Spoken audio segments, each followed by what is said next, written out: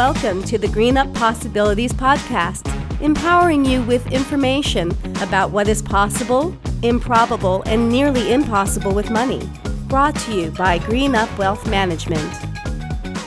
Thank you for joining us. I'm Aaron Kirsch, Chief Client Advocacy Officer at Green Up Wealth Management. And I'm Daniel Grulich, Chief Investment Officer at Green Up Wealth Management. Aaron, glad to be talking with you today. Today we have a fun topic of infrastructure spending.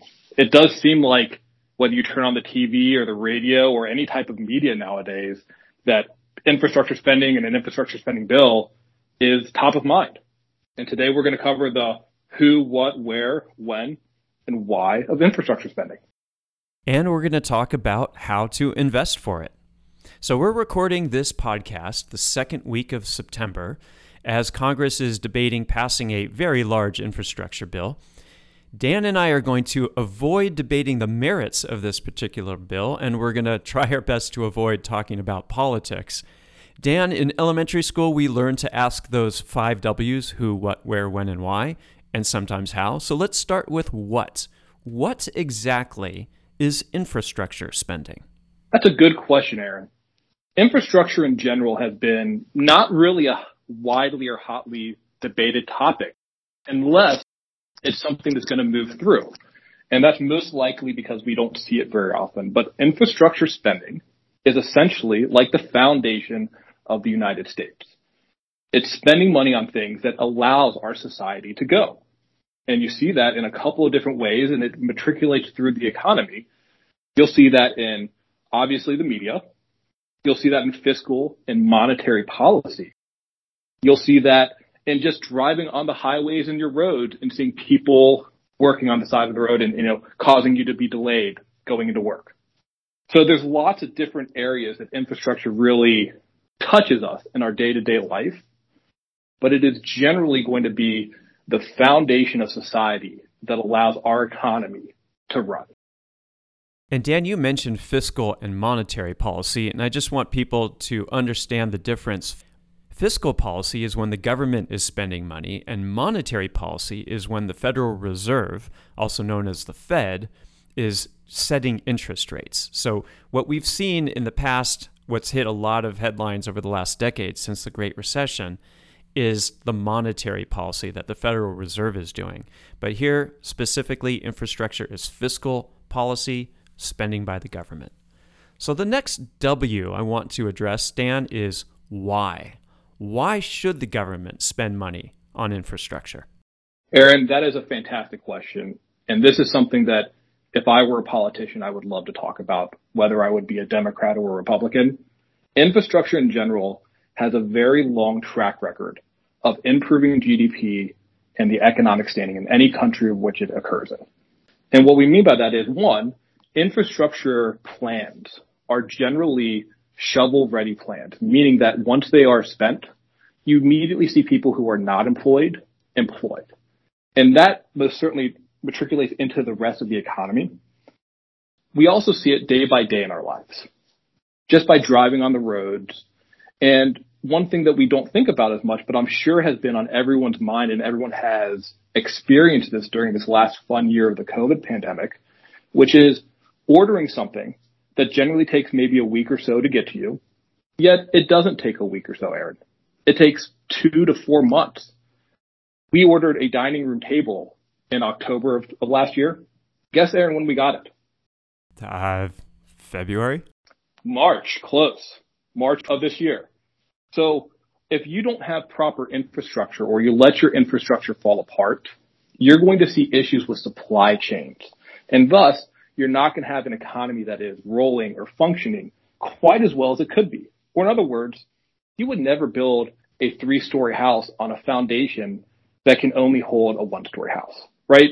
We need to be very cognizant that we can't build upwards in the economy without a strong infrastructure.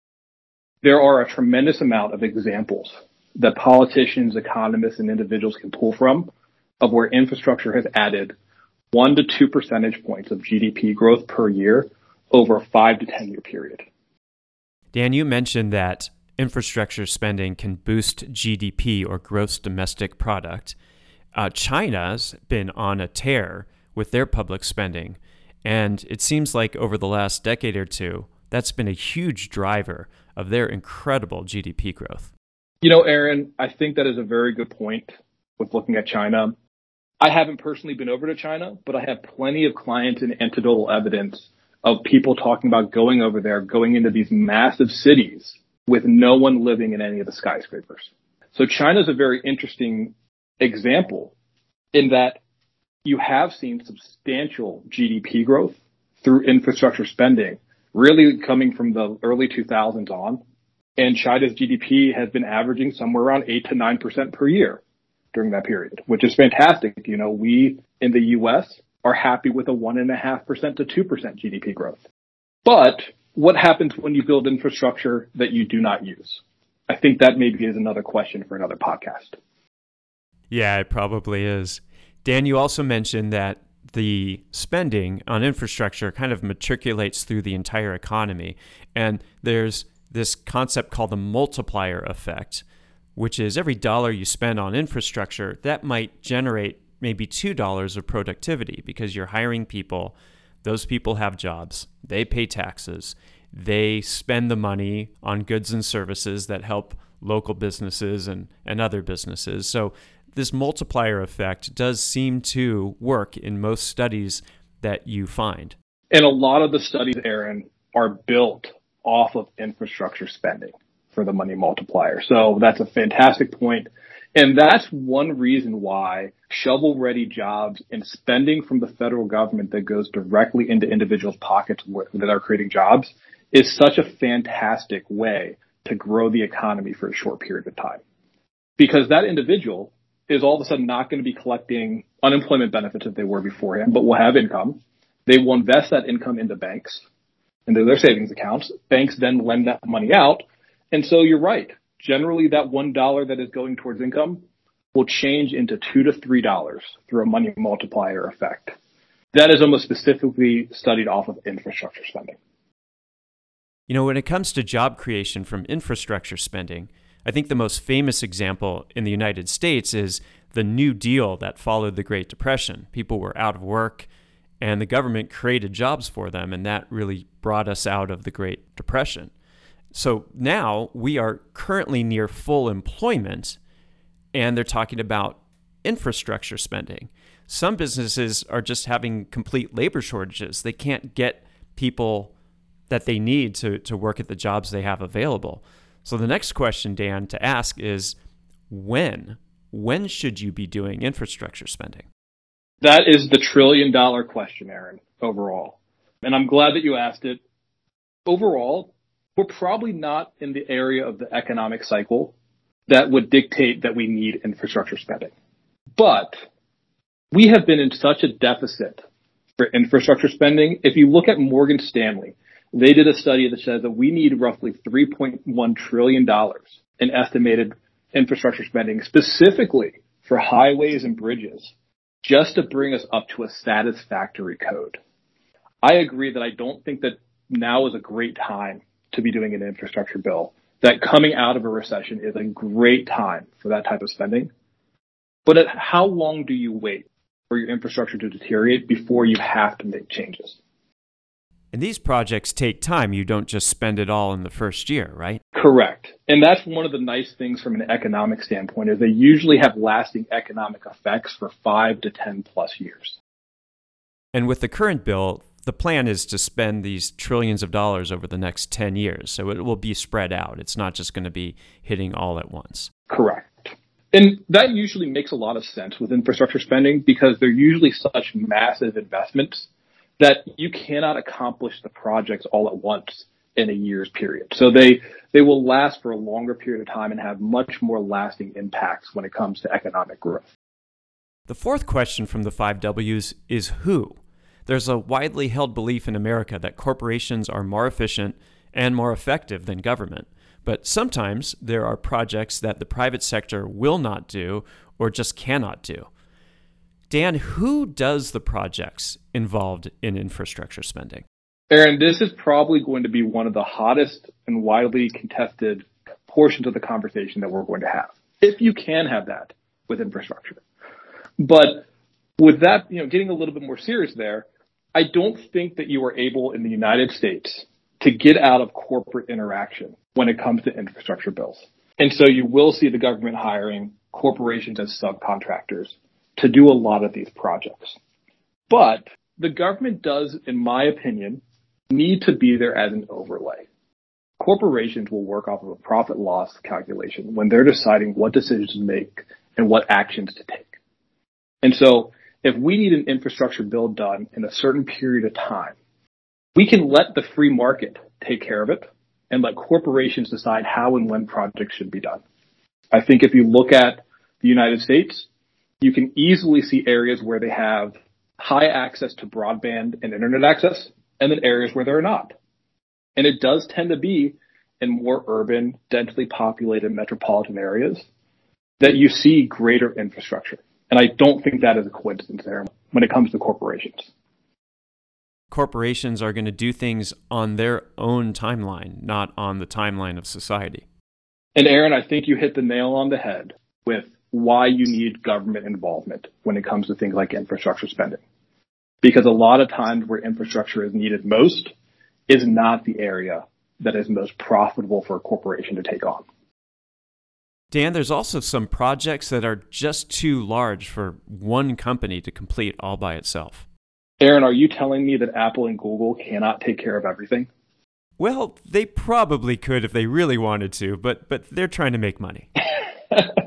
As well they should. But in all seriousness, I do completely agree. A lot of times it's not just one corporation that is benefiting from infrastructure spending, which is a reason why it is so highly sought after. It's Caterpillar and John Deere for tractors. It's CSX for moving materials via train. Infrastructure hits a lot of sectors that tend not to be very high-octane sectors of the economy, such as industrials, materials, and utilities. All right, Dan, the last question from the 5 W's is where? Where does the government spend the money? Aaron, I think we would all like politicians to spend the money in the most effective way possible. But we do understand that there will probably be some inefficiencies in how the money is spent. However, you should see a lot of the money go towards jobs, infrastructure, whether that be physical infrastructure such as highways, roads, water lines, or broadband or internet-based infrastructure. And most importantly, no matter where it goes, it's going to go to create jobs, which will then allow the money multiplier effect to take place and have those $1 that are spent trickle into $2 to $3 as they hit the economy. That's a good point. And today, you mentioned earlier that we need to repair our roads and bridges. We have roads and bridges, but they're in really bad shape. So there's some obvious infrastructure needs that we have. But then, Dan, tell us a little bit more about the non-obvious or non-traditional infrastructure ideas that this particular bill has in it. So, Aaron, these are much more difficult to find studies about of how they actually benefit the economy. But it seems like a no-brainer when you think of childcare and internet access as being things that will help the economy grow, that will help individuals move themselves into better financial situations, and hopefully allow the American dream to continue, and not just continue, but to be healthy. It's tough for me to say, and I'm sure others feel the exact same way, that without internet access, we would be very ineffective in our jobs. And there are still wide portions of the United States, Aaron, that do not have internet access. The other item is childcare. And I will say, Aaron, this is near and dear to my heart, having 2 young ones. But childcare is very expensive. It tends to be variable in that it will change quite often. And sometimes you go through multiple daycare centers or nannies or people who help you. But Aaron, if you're a single mother and you do not have childcare, I do not know how you pull yourself out of that situation. And it does seem like an economic tool that can be lumped into infrastructure to help grow the economy. Dan, you and I were having a conversation earlier about childcare and how during the pandemic, it was really clear how having children at home, not being able to send them to school or daycare, had a profound impact on families. And Aaron, during that discussion, we both came to the same conclusion that infrastructure spending has changed. And it's important for our spending to be effective and efficient. And I would expect politicians to add different things into infrastructure spending as time goes on, because we're not the same society that we were in the 1950s or 1960s.